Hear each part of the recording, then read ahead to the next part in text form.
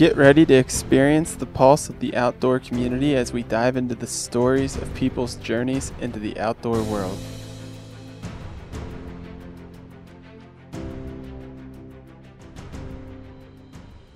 Oh, here we go. Hello, my name is Mitch, and I am the host of the Outdoor Pulse. Today we have on Nate Williams. He is an Ohio State student and a member of Hey everyone. Mountaineers. So we're going to be diving into how he got into the outdoor community and what he does in that. So starting off, how's it going? Good. How are you, Charles? Doing great. Excited to hear your story, how you got into the outdoor community and what it is that you do. Yeah, So start off with just a little bit about like what it is that you're into in the outdoor community, and we'll kind of go on from there. for sure. So a little bit about me. I'm an Ohio State student. Uh, Junior right now. I started. I'm from Cincinnati, Ohio. Grew up there. Came to Ohio State. So growing up in Cincinnati, it was interesting. You're actually from Cincinnati too, right? Yes, Cincinnati, born and raised, West Side, Delhi. So Nice. went to Elder. West Side, nice. So I'm Oh, Elder, nice. I went to McNick actually, so Nice. we're closer than I even knew. Um, anyway, so the vibe in Cincinnati, it's not very outdoorsy. Growing up, I didn't really go hiking a lot, or I did go skiing. We were doing a little bit up Perfect North, which was cool. So it was kind of interesting, and I never expected that I would be right now, kind of with mountain sports like climbing and mountaineering. And where I was first really introduced was my senior high school. We would climbing actually at Eden Park. If you're familiar with I've that, they have I've climbing wall actually there. I've set up some top ropes there a couple times. So yeah. Yeah. It's a fun time. So that was kind of my first experience. But even before that, before I got into any climbing, it's kind of funny how I was introduced to kind of like rope sports, I guess. So me buddies, we do of like like Moab, they have those big like arches, like Arches National Park. Yeah. Are you familiar? Yeah. Yeah, with the big Out rock in structures. Moab. Have you Yeah. ever seen like the YouTube videos? Yeah, on Moab. The YouTube videos of the people jumping off of the with like a rope attached to them. They do like a giant rope swing Yeah. underneath the arch. Love to get out Have you there and seen do that anything someday. like that? Yeah, I've seen Yeah, those. yeah. So me, yeah. So me and my buddies, we thought that was like the coolest thing ever, and none of us had like ever rock climbed. We all played soccer. We were like athletic, but no idea about what we were doing. But we decided that we wanted to do that, but instead of underneath like an arch, we wanted to do it underneath the bridge. So I we kind of schemed and we did research and read all stuff about ropes, and I bought like a rock climbing rope and harness and all this stuff to do anchor building. And looking back on it, like, don't get me wrong, like it was a mistake like ever. Like it was very stupid. Like if someone's watching this and thinking don't do it. But we ended up building a rope swing on this bridge, actually in Eden Park. You know that bridge that's kind of in the woods that Yeah. you can get to? Yeah. Yeah, I know yeah. exactly the bridge. We Yeah. set up anchor an anchor on that bridge, and we would jump off the side of it and swing underneath it. So I had no rope experience. I'm like literally googling like how to tie a figure eight follow through, and we are doing this, and we did it safely. Like I'm still here. It was pretty dumb, but that was my introduction to rock climbing and ropes and all the stuff that I do now was me and my buddies, at 17, just being complete idiots. But it was a good time. So basically from there, I was like, oh, I already have a rock climbing rope. I already have a harness and all this gear. Like maybe I should actually learn how to rock climb. So I had all this gear, but I didn't have rock climbing shoes. So that was my first like rock climbing purchase, was a pair of rock climbing shoes. and then we would go and top rope at Eden Park, like you said. So some fond Cincinnati memories. I believe also at that park, they have like two little bolts there that someone just screwed into the wall. So that was my first lead. Um, so going there, I then came to OSU, and with the limited rock climbing experience I had, I thought it'd be cool to join the Mountaineers, and kind of evolved from there. You were in the OSU Mountaineers, right? Yeah, I was. And I don't know if the team is still there, but for a while there, we had a climbing team that actually hopped around to a few different colleges that had small comps here and there and just had a little bit of fun with it. I don't think it's there anymore. It kind of died after the leadership that was So with us. so it's actually still exists. It does. One of Awesome. my That's good to hear. good friends, yeah, one of my good friends, Isaiah Bloom. One of his friends, her name's Olivia. Shout out Olivia. She's awesome. She's really into gardening and farming, but she's actually I don't know if she's like the president or the coach or whatever, but she's really high up into it. And a couple of my buddies are in it, and it's pretty competitive. I've heard they're doing pretty well, so that's really cool, That's especially from awesome. like a Yeah. Midwest school to have a good climbing team is pretty cool. Well, Yeah. Ohio State kind of has the advantage of having Um. one of the best walls that I've seen around. I mean, it's big. They have like about 20 ropes, which is crazy for just a college wall. So we're lucky in the fact that we Yeah. had that. So most college walls are much smaller. So Totally agree. What we maybe lack in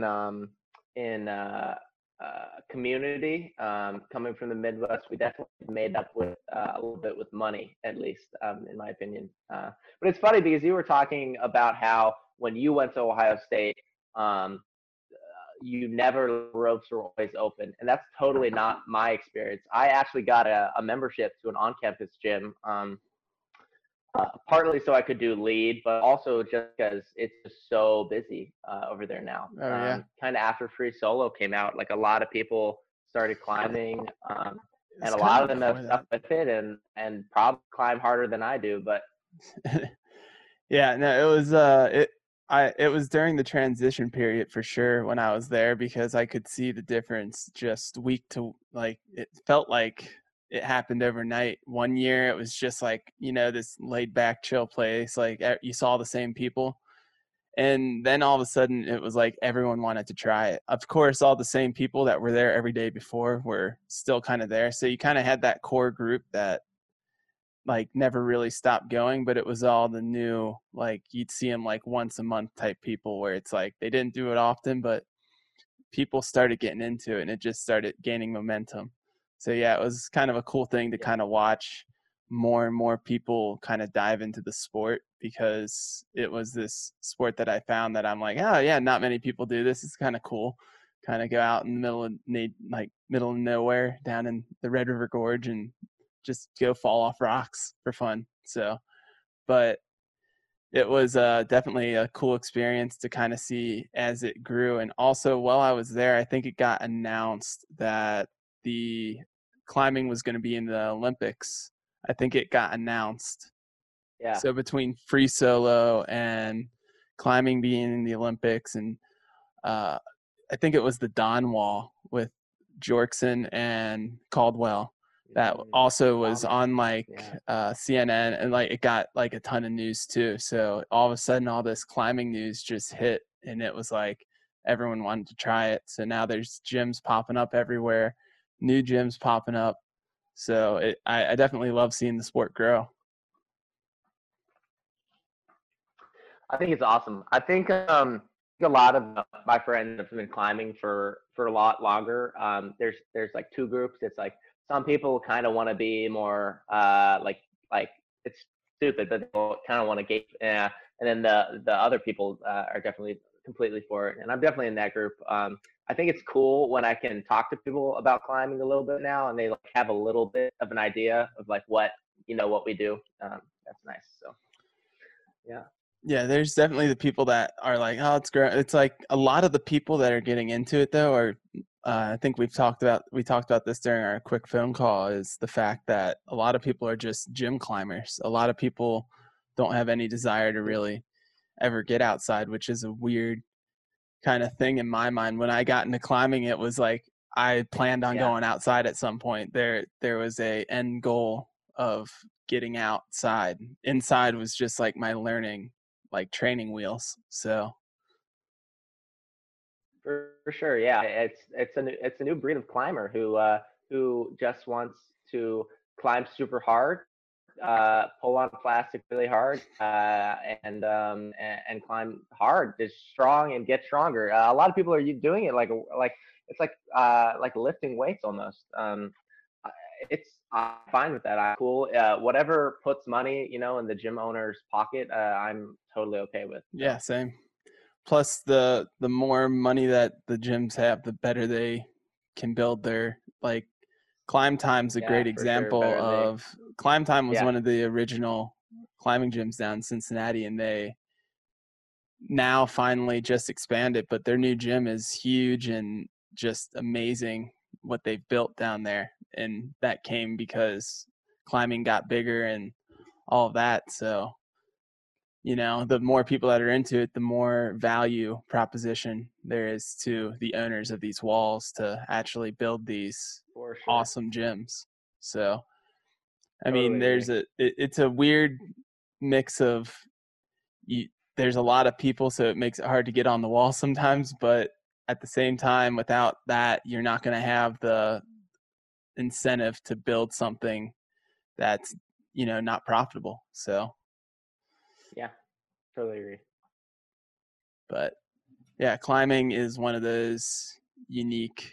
I I feel like it's getting less unique in the fact that more people can just jump in at one of these gyms and pretty much have no problem.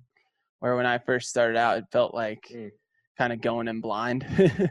You show up with a couple friends yeah, at Ohio State's gym, and you're like, oh, this is interesting. And so it's definitely a changing environment every single day. yeah, yeah. The barrier to entry is. I remember talking to friends whose parents would climb, and they would talk about how when they learned to climb, they weren't learning at a gym; they were learning Oh outside. Like yeah. they climbed outside for the first time, which is really cool. But that's just so rare nowadays. But yeah. Yeah, but I'm definitely not a sport climber. If you ask any of my friends, I probably climb the least hard. I know what I'm doing, but like as far as like pulling on small stuff really hard, that's not me. Definitely more in the mountaineering side of things in the club at least. So moving on from climbing, then when did you kind of first dip your toes in the mountaineering and kind of that side of the outdoor? Because that's a lot of people. When I first started climbing, I had friends that like assumed it had stuff to do with, like, mountaineering. It's like, no, mountaineering is its own thing. Yeah, people say that they're climbing, but it's different. Because when I first started climbing, like I Yeah, said, it's like people really confused the two a lot of the times, it felt like. yeah. Yeah, I've totally know what you're saying. When like you're like, oh, I want whatever, people like are interpreting that as like, oh, you're like climbing this big mountain, which I think is funny because that's actually why sport climbing was like invented. Like in over in when they were climbing like Mount Blanc and stuff like that. They would get to pitches where the only way to continue to climb the mountain would be through actually like traversing Climbing. on these features. And so that's yeah, climbing. So that's why climbing was invented. Was how mountaineers summit these big peaks, and then it now has become its own discipline by itself. So, but anyway, how I got into memory. Uh, so do you know who Ed Viesturs is by any chance? Not off the top of my head, no. No. So Ed Viesturs is the first American to climb all 14 8,000 meter peaks in the Himalaya and the Karakoram. He's a really cool dude, but he famously says that he comes from the great state of mountaineering, Illinois. And that's like a joke because it's the Midwest. There's no mountains by it. Yeah. But he's this great mountaineer, and he's from Illinois. He's from Rockford, and I thought that was really cool. So I'm kind of the same way. I come from the great mountaineer, which I always thought was funny. And actually, when I was really young, in like fourth grade, I bought a book of Everest, and I thought Everest was like so cool. My opinions on Everest have changed a lot now, but I wouldn't get into that later. Yeah. But I remember writing. We would do like journals in third and fourth grade, and we would make like bucket lists of what we wanted to do, and my parents hated them. I'd always like write like I wanted to go skydiving, and also I remember I wrote I wanted to climb Mount Everest. So it's kind of funny. I've kind of always had like this intimation that I've wanted to climb. It's hard to follow that. But now that I was in college, I could kind of reach out and use my resources and try and find some outlet for this passion that I thought I had. Uh, so I joined the Mountaineers, and I remember being their trip to Mount Washington. So Mount Washington, I'm sure you're probably familiar with it, but just Yeah. for anyone listening, this 6,000-meter peak in New Hampshire. It's located outside North Conway, and it is a badass mountain. Since then, I've climbed some bigger mountains, but the weather on Mount Washington is really comparable to a high peak in the Andes or in the Himalaya. For a long time, until a couple like a decade ago, the record for the highest wind speed recorded on land was on Mount Washington summit. Something That's like insane. 230 miles per hour. So during the winter, it is cold and it's windy, and it is a dangerous mountain. Actually, the most fatalities of any mountain have occurred on Mount Washington. Something like 93 climate, and it's a joke because it's on the East Coast. And then they realized that It's not a joke. it's real business. So yeah, so I signed up for that trip, and I went on it, and I just remember being amazed that like I could do these things. I could travel on these snow fields and just how raw the weather was, and it was an incredible experience. Uh, and like how close you get with all your buddies, because it is one of the hardest physical things you could possibly do. Uh, I had actually just run a marathon before I went on my Mount Washington trip. And I remember getting down from Mount Washington and just being like, oh my God, like this was so much harder than running a marathon. Like it is legitimately one of the toughest things you can put your body through with weather and everything. So that was my first experience uh, with mountaineering. Um, and I remember it definitely wasn't about like something like a lot of people who I tell my stories to or whatever, they always are like, how does it feel to be on top of a mountain? And honestly, by the time I get to the top, I'm usually pretty dead, and it's not that enjoyable sometimes. Uh, Especially if like the view isn't good. It's definitely about the physical act of climbing for me. So as a person, I have a little bit. I'm definitely a little like an overthinker, right? I have a little bit of anxiety, probably was what you would say. So the physical act of climbing for me is just so therapeutic. It's when you're climbing a mountain, when you're hiking and with crampons and with these boots on, and when you're using ice to get up this slope, you are thinking about nothing other than like that just pure moment. I remember my buddy. Oh God, who was the leader of that trip? Uh, I forget his name, but his quote, he said, "Man, this whole weekend I've not thought once about school," and like I could relate to that so strongly because it feels like when you're out on these trips, like you just don't think of anything other than climbing, which is I think really amazing. Um, Well, so with yeah, all Mount these Washington was things, awesome.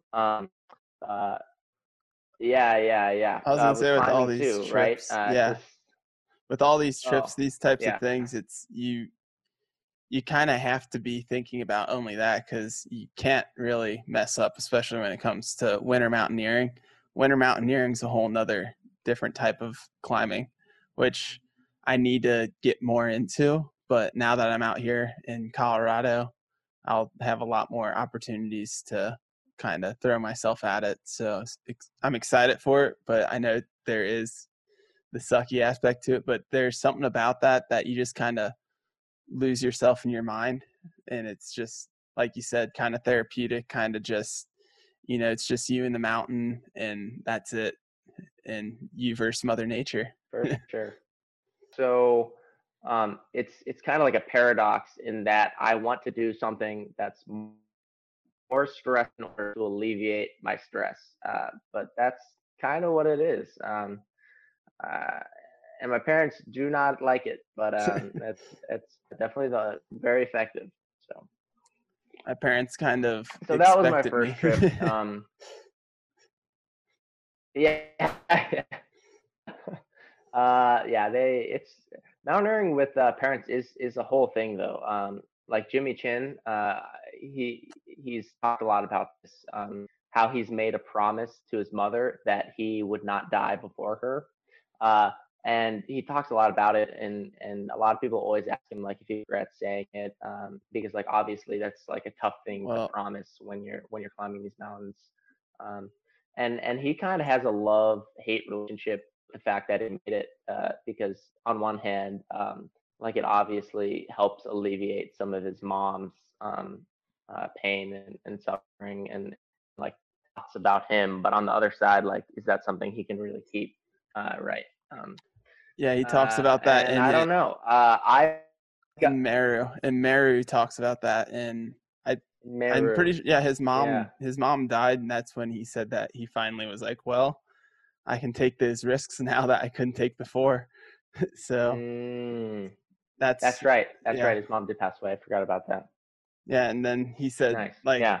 he Well, kind of it yeah, kind of yeah, opened yeah. up a whole nother his next kind of phase of mountaineering because now he's like, well, I can kind of push it a little bit further because I don't have that promise to keep Push it anymore. further. Yeah. Yeah. It's definitely, yeah, it's definitely because when you look outside, it seems like a selfish sport, right? You're putting yourself all this risk sometimes, and obviously you try and mitigate all that risk that you can, but you get in these situations where I've done everything I can do right. All the safety stuff I'm doing, but there's still uh, a large, inordinate amount of risk that I just have to assume in some of these situations. And is that fair, right? Because if I die, like I'm dead, I'm not going to care. Um, but the people who are going to be affected by it are all my friends and all my loved ones. So it's a difficult proposition, and I've kind of weighed that. Definitely, it's kind of weighed on me a lot, but I do think about it like this.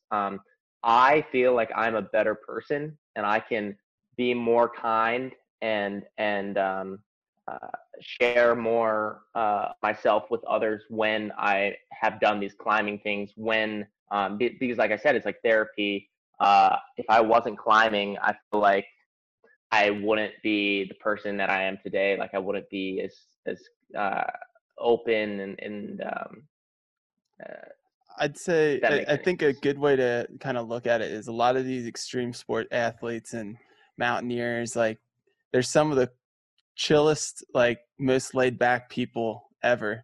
And yet you Yeah. wouldn't think that coming from people that are willing to go do these crazy Mm. things. You'd be like, oh, that has to take like a certain crazy person to go do that. But meanwhile, they're just like the most laid back, chill.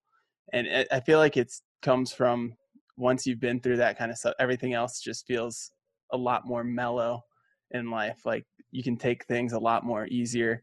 You've proven that you can get through some of the worst things out there and push through adversity to finish a climb or finish like a peak and just kind of prove to yourself. And then after that, everything just feels more relaxed in my mind personally.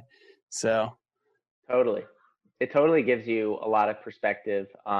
It allows you to know what is important to you in life. It definitely, it's it's a lot easier to get through school, get through social stuff when you have this benchmark of wow, like I like almost died on this, like this thing right now isn't that important in the grand scheme of things. Um, so. Yeah, so from there, let's see. My second trip was also to Mount Washington. My friend Nathan Meyer, who's awesome dude. He led it. Basically, we did this alternate route in Washington. It was on the west side of the mountain. We ended up turning around because of pretty bad whiteout conditions. From there, after that, my most recent trip was actually in March, and it was also to Mount Washington, but it was a little different. Me and my friend Isaiah, we did a technical route in Huntington's Ravine. So Mount Washington has a ton of history actually attached to it. A lot of people don't know like how big of a deal Mount Washington was kind of in the history books of mountaineering. Like for example, there's this route in Huntington's Ravine called Odell's Gully. So I forget his first name, but his last name was Odell, and he made the first ascent of this route in Mount Washington, and he last person to see. Oh man, it's Let me. I can Google it real quick, but basically he was the last person to see someone alive on Everest. Last person to see. Uh, do, do, do, do, do, do.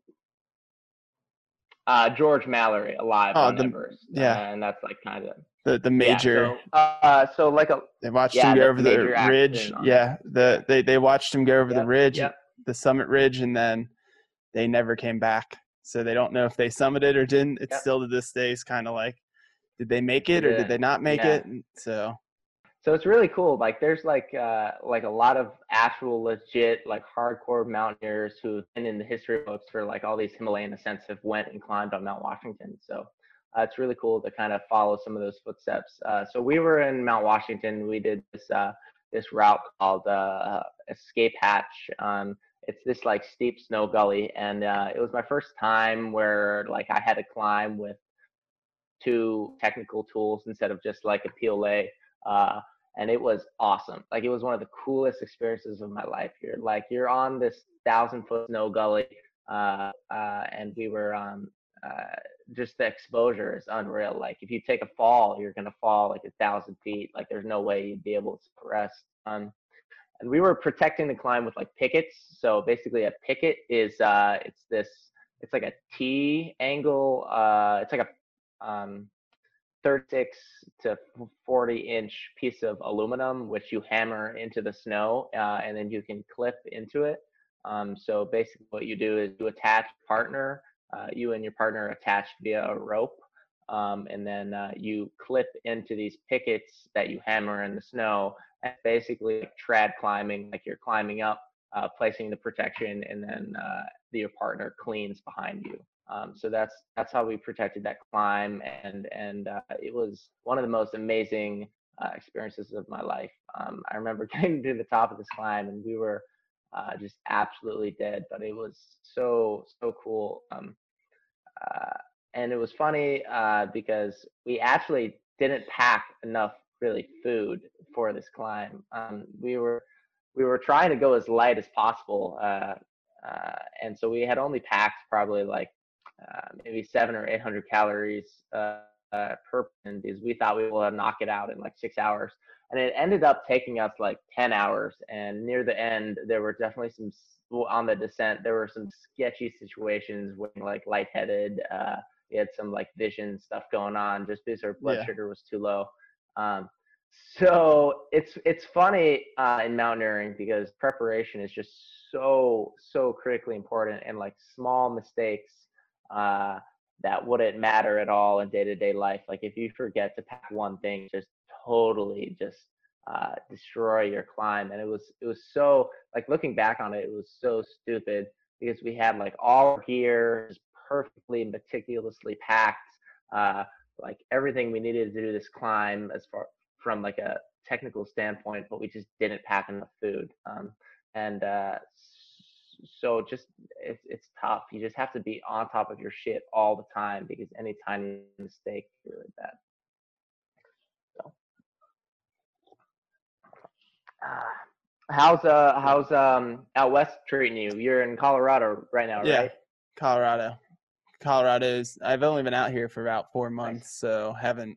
I've only done a few peaks here and there.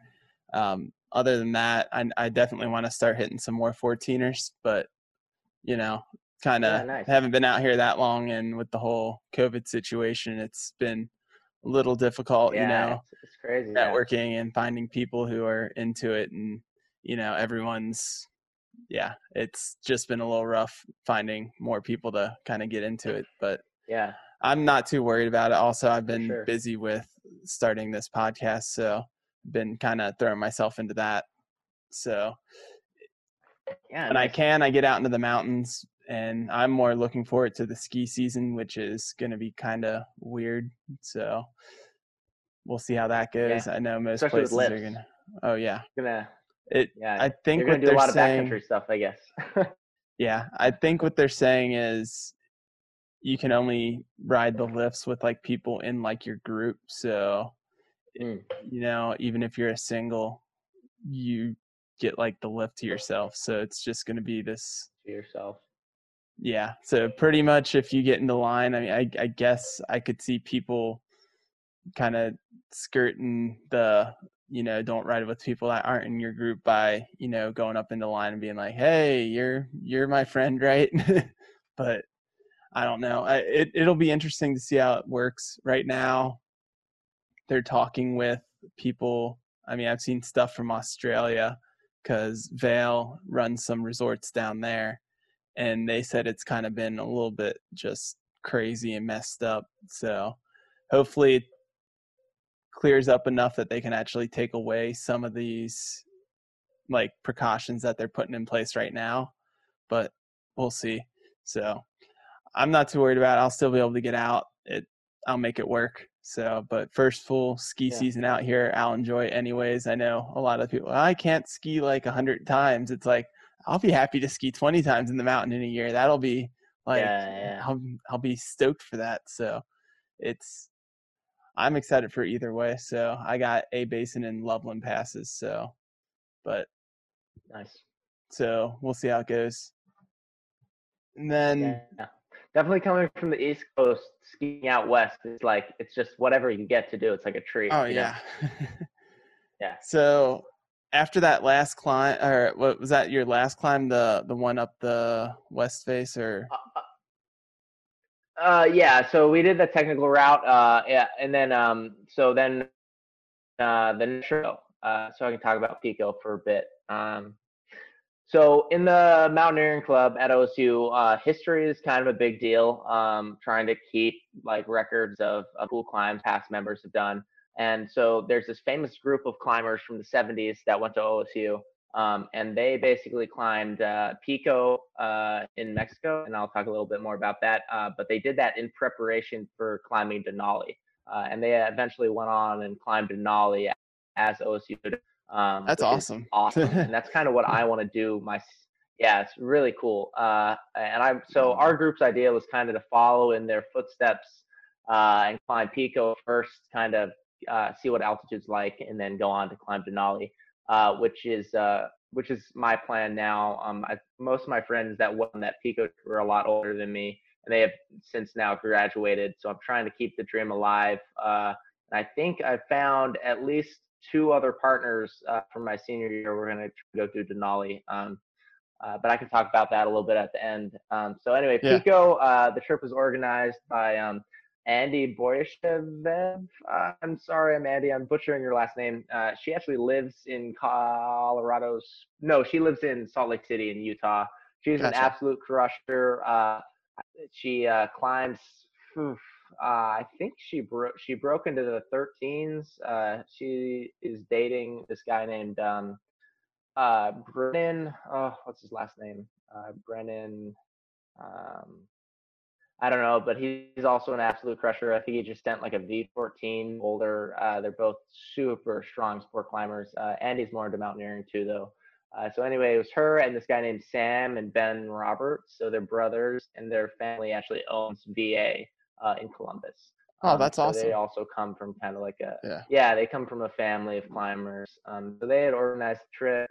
Then also my friend Whitman, he's an awesome dude.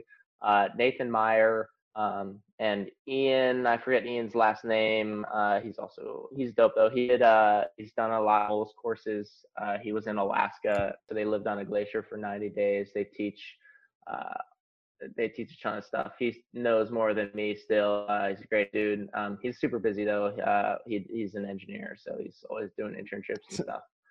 So it's hard to get out and climb sometimes. But so they organized this trip to Pico de Orizaba. It's in the state of Puebla in Mexico, which is basically rural Mexico. It's actually the third tallest mountain in North America at 8,400 and something feet. So it's only behind Denali and Mount Logan, actually, Gotcha. which is crazy because you don't think of Mexico having tall mountains, right? But it's just this giant volcano that's glaciated. It's absolutely beautiful. So we were going there. Basically, that's a really good mountain to climb for your first big peak, because as far as actual glacier risk, it's pretty low. We still roped up on the glacier. Basically, uh, you rope up on a glacier anytime you're afraid that you could have a crevasse fall. Glaciers, right, are of course moving ice. So a lot of times, big giant holes, called crevasse, open up in the ice. And sometimes they're covered by snow, so you can't see them. But Pico has very few crevasses. We only saw two the entire time we were there, tiny. So it's a good mountain to do for your first big climb. But it's at altitude. So altitude kicked my ass. It was the first time serious Yep. altitude, being from Ohio, and it was crazy. So basically, what you do is you fly into Mexico City, and then you take like 30 buses south, and then you stay at this climbing hostel, which is yeah, in this really small city outside the mountain. And then they from there drive you to base camp, which is at 14,000 feet. So you're basically staying at this hut at 14,000 feet. That's where you sleep and stuff while you're preparing to climb. And sleeping at 14,000 feet is probably the most brutal thing I've ever experienced in my entire life. Basically, body is telling you that you're not getting enough oxygen. So what's happening is your heart rate is increasing to compensate. So you're lying in bed, and your heart rate is literally like 100 beats per minute. So your heart, it feels like you're like walking on a treadmill, but then you're trying to go to sleep, and it just is awful. None of us could sleep. I think the whole time we were there was like 4 days, and I think I slept like literally like 4 hours the whole time. That was like the biggest hurdle for me was just sleep deprivation. So basically you climb this giant field, and then once you climb this giant scree field, it has this main glacier that leads you the last 2,000 feet to the summit. And so our whole group was feeling pretty good once we got to the top of that scree field. But the problem was, since we were so inexperienced in planning our own trips, we didn't account for how fast we would be able to do it. We gave ourselves such a large cushion of time that bottom of the field, it was like 3 in the morning, and we were expecting to get there around 7, around sunrise. And basically, the thing with this glacier is, since there's not large amounts of rockfall risk once you're on top of this headwall glacier, you actually want to wait until the sun has been on this glacier a little bit before you start climbing.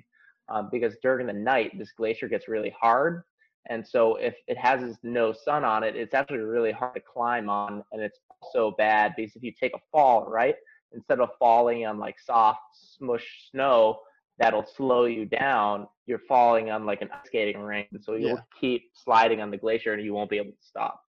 So we had to bivvy for like 3 hours on top of the scree field with our emergency blanket, and it's like 10 degrees Fahrenheit. It was pretty brutal.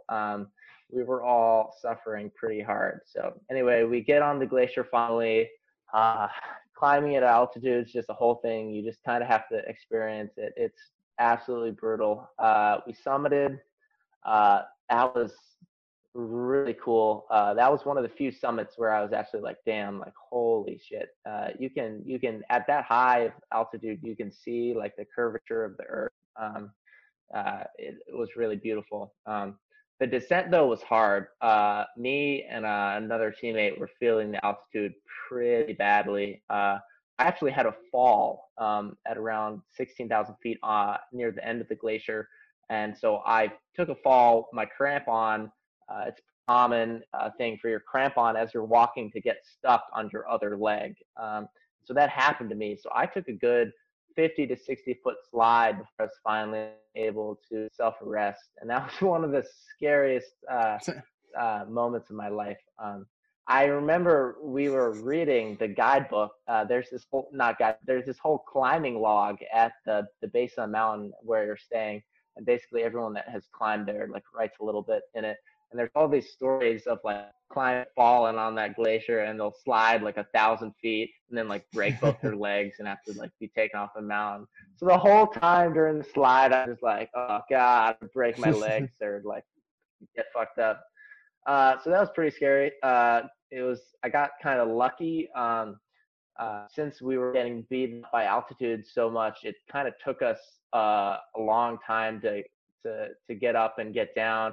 So by the time I took the fall, it was like probably like 11 a.m. or 12, and so the sun had been on the glacier a lot, so it was a lot Nice and easier soft. to stop myself. Yeah, Yeah. it has gotten a lot softer. But there were definitely moments like definitely like portions of the mountain that were in shade that if I had like fallen there, there'd be like no way I could have arrested. So that was a very humbling experience, and I definitely am much more careful on the descent. I mean, most people who climb know that almost all of the accidents happen on the descent when you're already tired, and then also gravity is working for you when you take a fall. So, um, yeah, but that climbing in Mexico is really cool. I personally had actually never been outside of the country. I'd done a ton of domestic travel. I've been to like 40 states, but I had never been outside, and so it was really cool. It was like just pure culture shock, especially like not in Mexico City, but like in these parts of Mexico. Like for example, the family that owned the climbing hostel we were in, it was a fourth generation mountaineer, so he just had so That's much awesome. history. Like Yeah. they had all this like oral and written history of all the people that had came and climbed Pico. It was a really cool experience.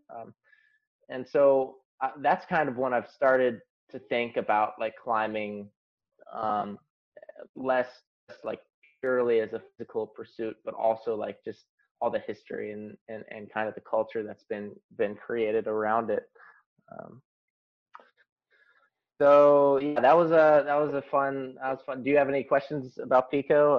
If anyone wants to climb it, I mean, I guess just mountaineering in general. So getting into it, the biggest hurdle I feel like for most people is probably going to be you know, getting the gear and all that kind of stuff. So what's kind of like like the starting point if you're getting into it? Like where do you start out at and go from there? for sure.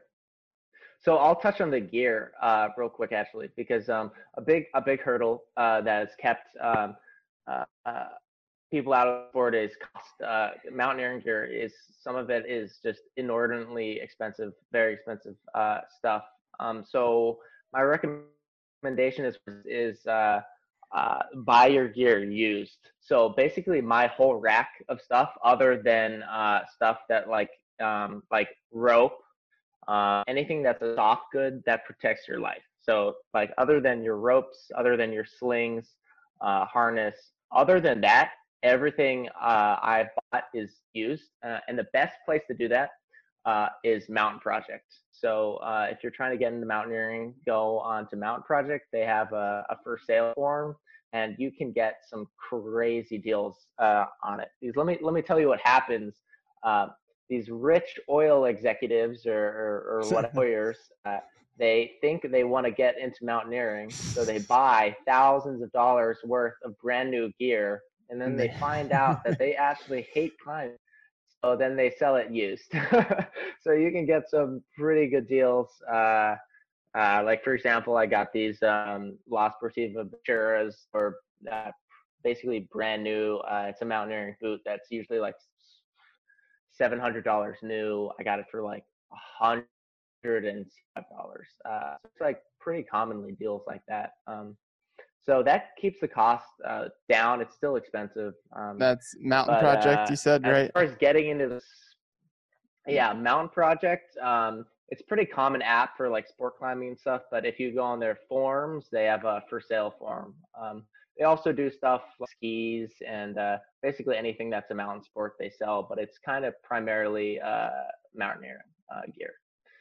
Let's see. So as far as getting into the sport, that's also hard.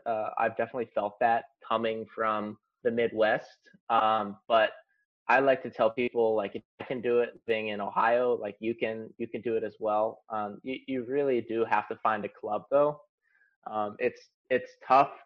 It's it's tough to be able to do it safely without having some sort of person that knows more than you.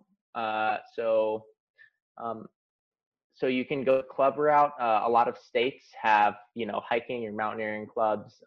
Most colleges do. That's kind of the way to do it, is to go to your college and get into the sport while you're young. If you can't do that, another good option, but that is also expensive, is something like a Knowles course. They have great teachers. Their instruction's amazing, but it is expensive. So, so I would say the club route is definitely the way to go. Uh, Also, Mountain Project has a partner finder, and a lot of times people will be looking for their partners if they're doing an easier climb and they just can't find anyone. Any of their friends can go that day or whatever. That's a good resource as well. Yeah, I know with mountaineering and a lot of the outdoor adventure sports, it's so much of a kind of, what's it called? Mentorship. You mentor Hmm. mentee, so people find the person that knows more than them and they climb with them and learn, and then once they're good enough, then they bring someone else on behind them that wants to learn. And I feel like that's a big thing in a lot of outdoor oriented sports and activities just in general, because I know with climbing it's the For same sure, way. yeah. Definitely, especially like traditional, yeah, yeah. That big thing in trad climbing, finding a mentor, yeah, for sure. I've definitely started starting to not mentor people, but in the club take people on trips. And honestly, I say this a lot, but I think for me, taking someone that has never been in this like environment in these situations is almost more enjoyable than the climb itself. Because I derive such joy from like seeing these people like be in these like really cool places and like doing it for the first time. I think that's like almost cooler than just climbing itself. So I can actually touch on that. I just took my friend. I went on a trip to Rainier with my friends Isaiah, Stephen, and Mitch. And Mitch and Stephen had never really been done like serious mountaineering. Me and Isaiah had we had a lot of experience. Isaiah's a close partner of mine. But seeing Mitch be on the glacier on Rainier was pretty awesome. He was having a great time, and I think for a lot of mountaineering, at least for me, I would rather have a partner that I trust as a friend, and then is also in incredible shape. Because as far as the rope stuff, you can kind of teach that relatively quickly. It's much more important that this person is in really, really good physical shape, because a lot of the risk that you're assuming, at least on the less technical mountains, is not from like taking a fall when you're roped. It's from stuff like rock fall and serac like having a surround view collapse, or avalanche risk. Uh, and so all those risks are basically the only way to avoid them is to get to the part of the route that has risk of rock fall or serac fall, and then moving through it quickly. And the only way to do that is your partner is in incredible shape. So I am much more worried about taking a partner that can't move fast than I am taking a partner that isn't as familiar with like the uber technical stuff, of climbing. Makes sense. You can teach the technical Ah, stuff, and you can't teach the just pure endurance or whatever else you need to. Because exactly. I Yeah, mean, yeah, I've done a.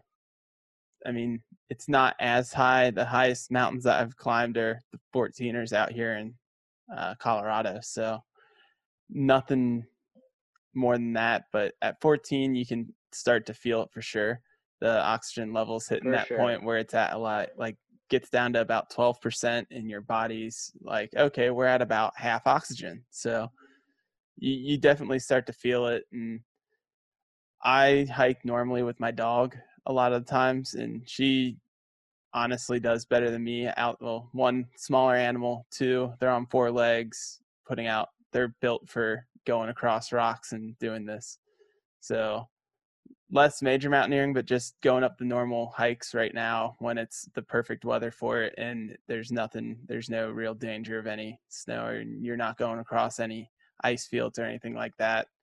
Dogs are so much more well adapted to kind of going across that environment. So, but yeah, the altitude's definitely something that you have to get used to, and the more you climb at altitude, the more your body gets used to it, the thicker your blood gets, the erythropoietins and all that kind of stuff kind of grows in your body, and your body just becomes more adapted to working out and being in that environment. So it I've definitely felt better the longer I'm out here, the better I feel climbing in the mountains, the more I do it. So So yeah, you have a big advantage. So basically, the way your body adapts is the second you leave altitude, it goes back to normal very yep, quickly. So someone like you who's living at elevation, large advantage over someone like me who doesn't. Because as your body adapts, like when I got off Rainier, my body has adapted. But the second I leave, it goes away almost yeah. instantaneously. I forget the research, but it's like within 1 week you've lost almost all It's benefit it's how long it that your takes body's for created. your it's how long it takes for your blood, because I've read into it. It's how long it takes for your blood to for your the life cycle of your blood cells, because essentially what happens when you're at Yeah, altitude is your body reacts with the erythropoietins and all that, and your blood essentially just becomes thicker, so it can carry more oxygen, and it makes more use out of the small percentage of oxygen that's in the air, and it just makes better use of it. So it's more, your body's just a more efficient machine at that point. But once those blood cells that can carry more oxygen are gone, you're back to carrying normal amounts. So it's that life cycle of the blood. So it's kind of the limiting factor. That makes sense. So yeah, Rainier was a really cool trip. It was the first time that I've traveled in like seriously glaciated terrain. So there's this whole learning curve of being on a rope team, being able to arrest a crevasse fall if it happens, build a haul if you need to, uh, and all those skills. So it was a lot. My entire summer has basically been consumed by learning all the stuff that we really needed to know solidly. Because it's one thing to be able to do it at home; it's another thing to do it when your buddy's in a tough spot. yeah. So we actually drove out to Washington last week. I still can't believe it was last week. So we drove all the way to Washington from Columbus. and we climbed to Camp Muir. We camped at Muir 2 nights. It was actually funny. We had the biggest Gumby moose ever at Camp Muir. We had got there and it was pretty late. We had started way later than we should have. Um, Mostly because one of my partners wasn't feeling so good, so we were hiking a little slow. Um, but also we just sort of should have started earlier. But we got to camp pretty late, around like 6, and so we were putting our tent up. And as we're putting the tent up, uh, the so we hammer in a picket to keep the tent down. But the winds were super strong, so it pulls the picket out and sends the tent that is partially constructed and the picket flying across the snowfield, and then it lands right next to the crevasse, and then within the next 2 minutes it blows into the crevasse and Oh. falls into the crevasse. So our tent was gone, and we were just like, oh my god, like what have we got ourselves into? We're like, for we look just so like just total Gumbies. Like all these climbing rangers are like just like laughing, and we're just like, oh my god, like I can't believe this just happened. Like I promise we like kind of know what we're doing, but like clearly not. And so we have another tent, and so what we ended up doing was it was a 2-person tent, but it had 2 vegetables. So basically, we're just like sleeping with 2 people in the tent compartment, and then 2 people, 1 person in each vestibule. So it was lucky that that tent had 2 vestibules. Vestibule is like it's like an extra outside portion of the tent that you could like cook in or do stuff like that. Uh, so we just had people sleeping in those, and it worked out okay. But definitely being able to adapt, being able to suffer more if you need to, are important skills that we learned there. So we're at Camp Muir. We decided to push our summit day back because we got there so late. So we stay a full day at Camp Muir. Living on a glacier is just like, because that's what Camp Muir is. It's on a glacier. It's totally, you have to be able to be totally self-sufficient. So you have to be able to know how many calories you need to bring, because there's no food source. So you have to be able to know how much your body needs and be able to bring that amount of calories.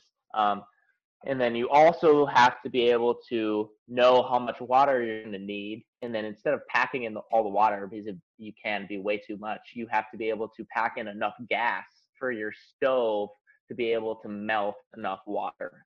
So that's a whole, there's just so much planning to make sure stuff goes right. We barely brought enough. If we had to stay there one more night, we would have had to just have gone down, because we wouldn't have been able to melt enough snow. Um, and so I think a lot of expeditions, like for example to Denali, are thwarted not by like the difficulty of the climbing, but just the fact that you have to be so precise in your planning. You have to be able to know exactly how much gas you need, how much food, and forgetting something as small as sunblock can literally turn your whole trip around. So so definitely we kind of got our asses kicked in some of those aspects. Uh, but we turned out all right. So we started our climb around 3 a.m. The next night, because basically most people started a little earlier than that, but there was really bad wind, like I was saying, that had blown our tent. And the rangers were saying that as the night progressed, the wind was going to get better. So they were recommending that people started later. So that's what we did.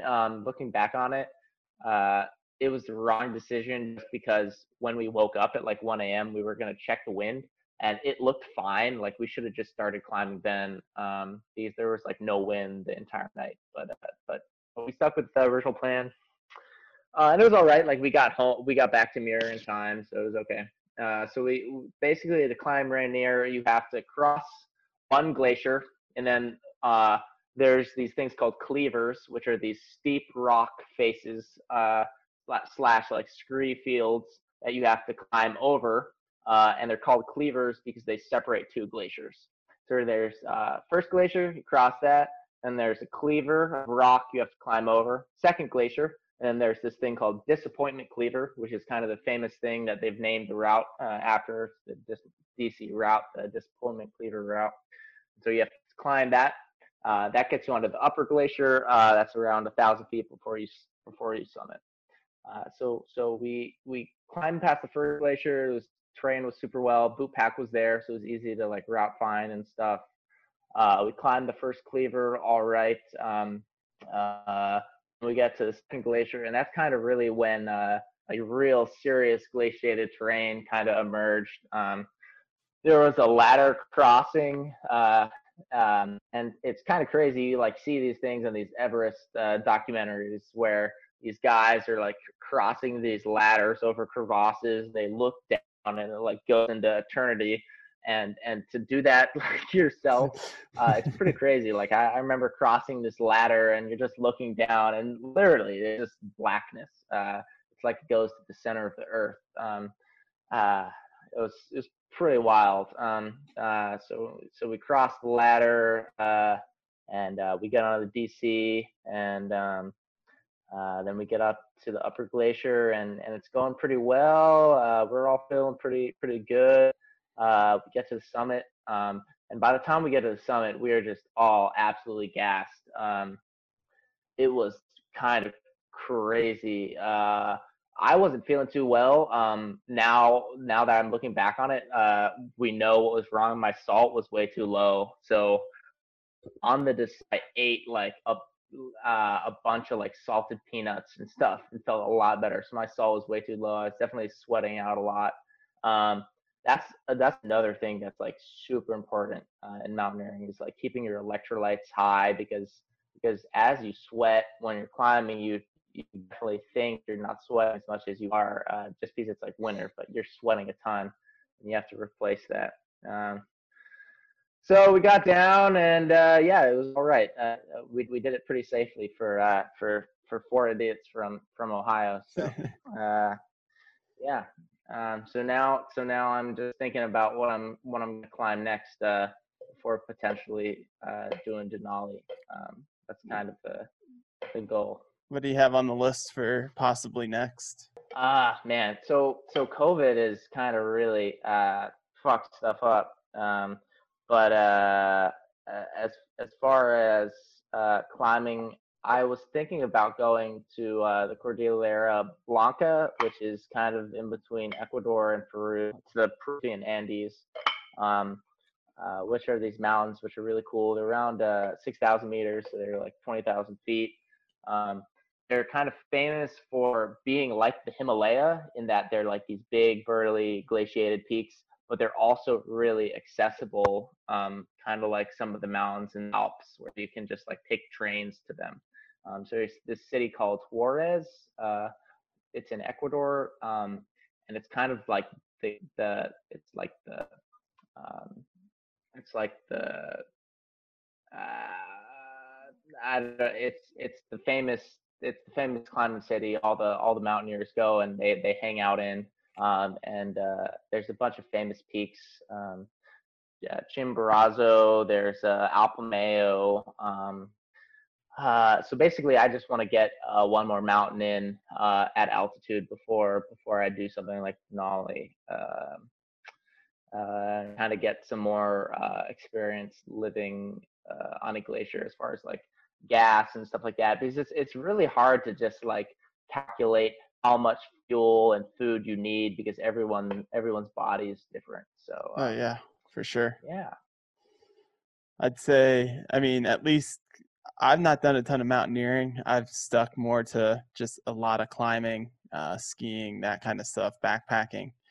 But I'd say one of the biggest, just the amount of preparation that went into, you brought up Jimmy Chin and the whole, but watching Meru, you just see how like intricate their planning is and how perfect they have to be. And just watching them like pack their packs is like so methodical. Yeah, it's packing for mountaineering is it's kind of this process that like takes over your entire living room or your entire basement. You just gear everywhere, um, uh, and it's crucial that you do it right. That's uh, that's kind of the one aspect of my climbing that I think needs the most work is like for example at Rainier, we forgot sunblock on summit day. So we had sunblock all the way up to Camp Muir, but then I left it in my bag. So we were on this upper glacier, and my face just got absolutely roasted. And like if I was on a peak like Denali without sunblock and we had left it at the camp below, like we would be fucked. Like you'd have to turn around. Like you'd get third-degree burns. You'd have to, yeah, it'd be awful. So it's definitely a sport that requires you to like absolutely focus, and you can't make mistakes like that So of all those without jeopardizing the yeah. climb. So of all those climbs that you've done so far, because even though you're still pretty like new to the mountaineering world relatively, Yeah, for sure. you've already No, got a pretty new. decent Yeah, amount, definitely. still got a decent amount of peaks under your belt at this point. Which one's been your favorite climb so far, and which one for someone kind of new to mountaineering, what would be a good starter mountain, I guess? Yeah, for sure. Um, they're all different. Look back on them. I would say, really just because of nostalgia, Mount Washington is really been my favorite. Just because it allows so many beginners to the sport to enter and to see what it's like. Um, and I think that's the coolest thing about mountaineering, especially where I'm at, kind of in my journey, is that I just love bringing new people into the sport and being not exactly a mentor, but just acting as kind of like this conduit for people to help people enter the sport. Um, so yeah, I think Mount Washington, if you're on the East Coast, is definitely the perfect place to try it out and see how you like it. And a lot of people that try it out don't like it. Like you definitely You definitely gotta have be the to type of person that embraces the suck. you In a gotta way. embrace the suck. Yeah. Be a good way to put it. It's funny though because yeah, definitely you can't always know who that is though, because like I've had these guys who are like hardcore sport climbers and they think they're gonna like be fine and love it and they end up like hating it. But then there's like I took a like this sorority girl like up there and she like absolutely loved it. So I don't know, it's really interesting. You It's can a kind of know who's like it and there's such a mental aspect to climbing mountains because there's this difficulty to it that just weighs, like it just hits you. I mean, I've not done like winter climbing yet even, and you have to just be able to just, okay, this sucks, just keep putting one foot in front of the other, just keep going. And mm, I don't know, I like you said, it probably takes kind of the person that can get to kind of like the therapy, just kind of where you just kind of lose your mind a little bit and it's just you in the mountain. And yeah. if you're the type of person that experience that, like when things get sucky like that, you just kind of go into your own mind versus someone that just focuses way too much on, okay, this sucks, and that's all they can think about. It's that Yeah. they're not going to do so well. Like, it doesn't matter how in shape you are, it's going to suck. And if you can't handle You have that, to be it's you have to be yeah, it's all over. You have to be mentally strong and you have to be the type of person that when you're in a situation that's dangerous or maybe just tough, you have to always be like super positive. You have to be the type of guy that like laughs, not the guy that gets angry or grumpy. The people that do the best, the only thing I've kind of found that kind of predicts it a little bit is like the people who are like the most like upbeat, cheerful, like kind of funny people usually do really well because like when it gets really bad, they'll just kind of like start laughing. You'll be like, why? Well, like what the fuck? Why are you laughing? They'll be like, oh, this sucks, and I'm like, so that's kind of that's and that's what I look for in partners, like people that like when something goes wrong, like they get mad. That's a big turnoff for me. You have to be like super positive. These stuff will sometimes go wrong. So Like I was saying before, it feels like like a lot of the people that do like the harder parts of the outdoor community sports and do more of the extreme sports, a lot of them are laid back people that are like, you kind of have to be able to, it's in skiing, you got the people who ski like extreme stuff and you're like, oh yeah, and they just talk about it like it's like nothing, and they just like hurdle down like 5,000 vertical feet, and like they get to the bottom and they're just like super chill about it, even though they're like celebrating. It's like a chill celebration. It's not like, I don't know, yeah. there's something about outdoor, like people that actually do well in the outdoors and actually love it. They have that kind of laid back mentality about like the things that suck. So Yeah, they're laid back and they have a bad memory, so that they can't remember how much it sucked. the bad best the memories. best mountaineers have the shortest memory. Yeah, I love that's that very quote. true. Yeah. Yeah. But and then what's been your hardest climb so far then, of all of them? Which one's probably been the It's tough. Yeah, for sure. So all of them are hard in different ways. Uh, as far as just like pure physical exhaustion, probably Pico, because climbing at altitude, it's just kind of unmatched by anything. But Rainier was tough. It's a burly mountain. I mean, there's a reason why it's kind of the crown jewel of mountaineering in the lower 48. It's a long slog. Uh, um, it was really tough. It was one of the toughest things I've ever done. Uh, People really underestimate it though. I think a lot of people like to do hiking and stuff like that, and like my buddy, uh, not to call him out, but like my buddy Steve was talking about how he was doing like hiking and stuff, and he was like fucking destroyed, just absolutely annihilated. And he was talking.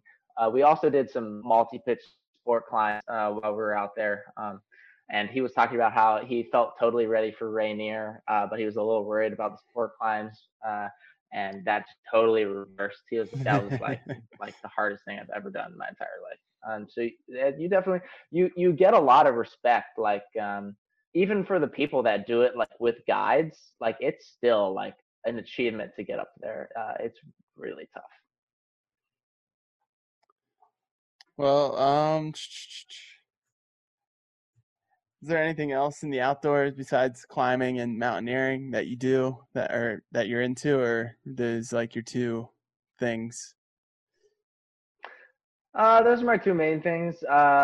Going forward, as far as like on the more chill side, I kind of want to get more into ski mountaineering, not like ski mountaineering, like serious stuff, but like doing my own like kind of backcountry boot pack and stuff. It's just hard when you're in Ohio. Usually, when you want to do stuff like that, you have to plan these elaborate trips. So it's kind of Yeah. hard to get into it. But that's kind of my goal. When I graduate, definitely going to move out west, maybe Montana, something like that. Yeah. So Yeah, totally worth it moving out here. I kind of wish I would have done it right after I yeah, graduated, but I'm out here now, so can't complain. I'd say Montana was on my list, but when it comes to jobs, I mean, you can't really beat the industry in Denver and the opportunities yeah, outside for of sure. the mountains. So, but Yeah. I don't know. I'm So looking I'm an to, EMT. yeah, No, you're good. Sorry. yeah. I was done. You're good. Okay, yeah. I'm gonna try and take a gap year or two. I have my EMT license, so I was gonna work like EMS out there. Uh, Basically, the Oh, schedule is that's really awesome. nice. You can like work you can work like two 24-hour shifts and then have the rest of the week off and climb. So I was gonna do that kind of as a gap year or two before some type of grad school. So yeah, that's kind of the plan moving forward. Not bad at all. So, anything else that you'd want to say about mountaineering, or finish up? Yeah. I really recommend everyone tries it out at least once, especially if you're into like climbing or hiking. It's a really cool sport. Awesome. I can send you over my Instagram, and anyone that wants to ask me anything about it, I'm more than happy to respond to messages. So Gotcha. Awesome. Well, thank you very much for coming on. I really appreciate all the insight and your own journey into the mountaineering world from the Midwest, which is not a the normal. Midwest, which is not easy. So, but that's awesome, and very happy that you came on. So, thank you very much. Yeah, thank you so much. Yeah, have a good one. You too.